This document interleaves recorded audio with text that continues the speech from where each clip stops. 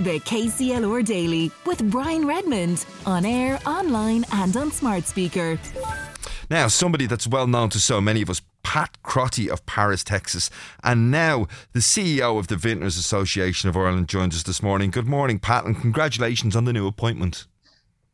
Morning, Brian. Thank you very much. I believe you got appointed. I'm not sure it is. I'm not sure it is. Congratulations. The members will judge me on that in time. Well, you put yourself forward, I'm guessing. Yeah, well, you're correct and right. Yes, because I have two children in Paris, Texas, who are not children. They're in their 30s, and I said, let them run Paris, Texas, and let me go find a new project. And you found it. Are you grateful to have that new project in the theme of what we've been talking about this morning? Indeed, I am. Yes, I've been listening to that all morning. Yes, I am. I'm delighted because I think I have always been project driven with all the different things I've been involved in, and I was kind of looking for a new project. And indeed, by walking away, I give my kids a new project. Paris, Texas is their new project now, and they can get on with that and see what they can make of it. And Pat, just to continue that grateful theme for one last second, are they grateful that you have, in your words, walked away and handed them that project? I hope they are. Because an awful lot of children only get the opportunity after somebody dies, per se. Yeah. And so for the ownership or the opportunity to arise. And in this case, I'm still at the far end of the phone, and as long as they keep paying their sub to the Vintners Federation of Ireland, I'll keep answering the phone to them. Pat, I'm sure they're delighted to have you on the opposite end of the phone. It's when the phone rings and they say it shows up as being Dad, they're going, oh, don't answer that. He'll be giving out to us about doing this, that or the other. But the next generation, I'm sure, have... I haven't even had time to look at what they're doing. This is literally a full-time job. I'm leaving Kilkenny at 7 in the morning. I don't get back till after 7 in the evening, and I'm responsible for 3,500 members in 25 counties. So there's enough to be doing. Yeah, well, I'm sure they'll do a great job. But moving on to that new appointment for you, it's going to be great, I suppose, for the Kilkenny trade, the Carlow trade, to have a person who really understands the needs of the vintners, the individual members of the vintners, and trying to plan for the future of the whole industry. What would you like to achieve over your term? Well, I suppose the stability would be a great thing to achieve, because we haven't been in a period of decline. You can argue maybe there's too many pubs. You can argue all sorts of angles, but we have to make people realise that we have a really good business proposition here. We have something that is very important to our visitors, to tourists.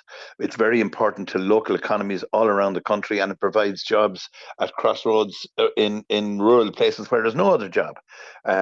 So there's lots of reasons why the industry is important and the sector is important, and we need government to realise that and to help us instead of hurting us every time they turn around.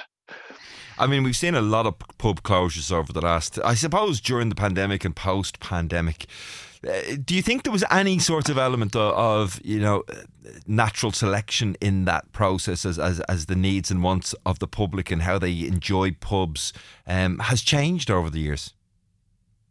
Well, look, there's very simply, the country has changed, the economy has changed, people have changed, and their habits have changed, and every business that we interact with has changed. So the pub is no different. The pub has to change too.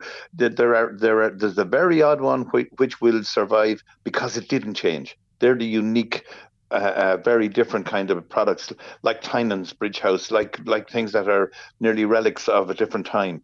But for most people, the customer comes because you are relevant to how they live their lives today, whether that's food or events or all sorts of other things. And if you don't provide that, they won't come.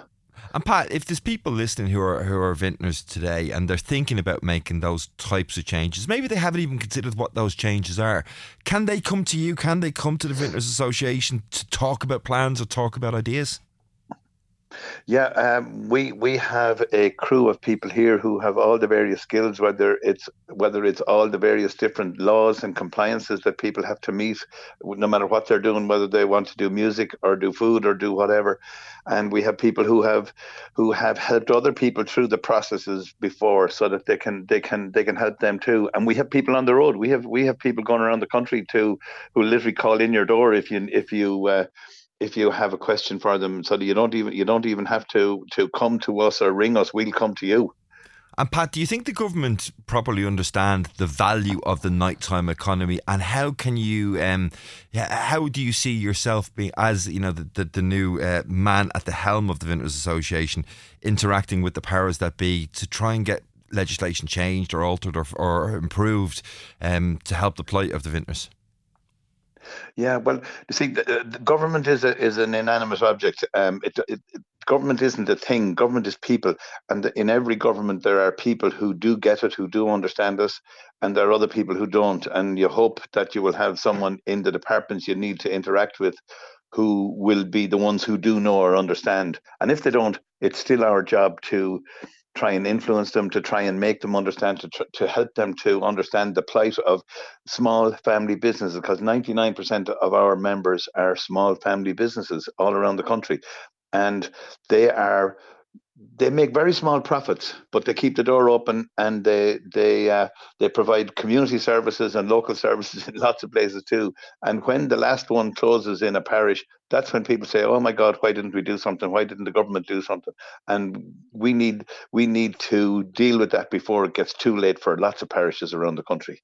Yeah, we talked. You think about how the pub has changed. I mean, there was always maybe a toasty or a nice sambo available. You know, if you got a bit peckish halfway through a couple of drinks in the evening, it's changed hugely. What will the Irish pub look like in 10 years' time? Do you think, Pat?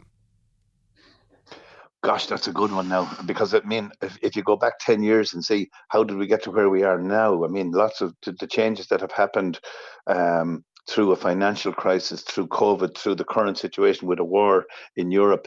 I mean, none of us know what's coming down the line, but I would hope that the Irish pub will still have a uniquely Irish flavor and character, and most of that is built around the people that you meet when you go in there, both customers and staff. And that it's a place where you can have a banter and a bit of fun, and enjoy going to, and look forward to going to. If we can keep that, how drink is sold, or what we actually drink or eat, or music we enjoy, all those things can change, but it's the unique character of meeting people. And it's what our tourists say when they arrive into Ireland. They say the one thing they're looking forward to is going to an Irish pub, and when they're leaving, they'll say, "What did you most enjoy?" Meeting Irish people in Irish pubs. That's the unique Irish character. And you mentioned staff there. Still massive challenges in terms of trying to staff these various different locations. Yes, it is, and it's partly the reason why you see pubs all around the country now only open 5 days a week instead of seven, because it's a staffing issue. It's a trying to have enough people to do all the hours. Some pubs don't open till later, others close earlier, and it's a lot of it is to do with staffing. And then even when you do get staff, it's get ones with the right skills to grow, to help you grow the business. So that's even we have set up in the VFI. We set up a bar manager apprenticeship, so people can actually learn to run a pub and get a degree for it. And we're looking at other levels of training too. So because it's needed, you can't just put anyone behind the counter. You need to train them. You need to help them to understand what we're trying to do. What's the biggest obstruction to people coming into the industry? Is it rates of pay? I don't think so. I actually just saw a newspaper report this morning where ESRI saying that most people who could be paid less are not. They're paid more than the minimums.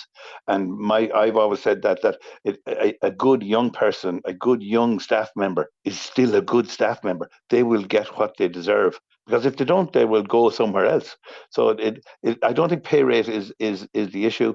And there are people working in the industry all around the country who have raised families, who have paid mortgages, who have put kids through college. I mean, people who are career people who have done their training and who work for good employers will have the same opportunities as in any other industry. But the only thing you ever hear about is the starting point. most of the people who start in the industry start before they're 18. So of course they're starting on a minimum wage or 90% of minimum wage. But if they're any good, they move forward very quickly. And Pat, just finally, I mean, we heard Edwina Grace talking to Colin Ahern earlier on this morning about the price of accommodation around the visit of Bruce Springsteen. Do you expect to see the price of a pint increase as well? No, it's one of the things I never understand. I mean, I do understand that if a hotel is quiet, they will sell the room cheap today because they can't sell it twice tomorrow.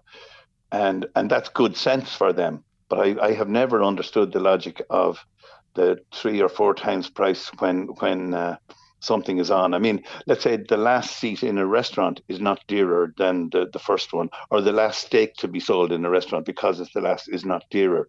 If you price your product on the basis of here's what I need to make a living, and I'm making a living and making a profit, but then I don't understand the logic of the dearer above price. You certainly pubs, restaurants, anyone can give special value if they want to get people in at times when they're quiet. But it doesn't mean that it gives you the right to charge double or triple for something for the same product when you're really busy. I just don't understand it. But that said, I'm delighted Bruce is coming to Ireland and to Kilkenny, and we know that tourism and hospitality depends hugely on tourism and on events, and this is as good an event as we're going to see in 2024. Well, Pat Crotty, for the first time, I'm going to thank you and introduce you, if you like, or call you Pat Crotty, formerly of Paris, Texas, and now CEO of the Vintners Association of Ireland. Thanks very much for joining us on the show this morning, Pat, and good luck with that new role. And more importantly, good luck to the family now running Paris, Texas. Don't worry, Pat will still be watching, I have no doubts. Carlow, Kilkenny, KCLR.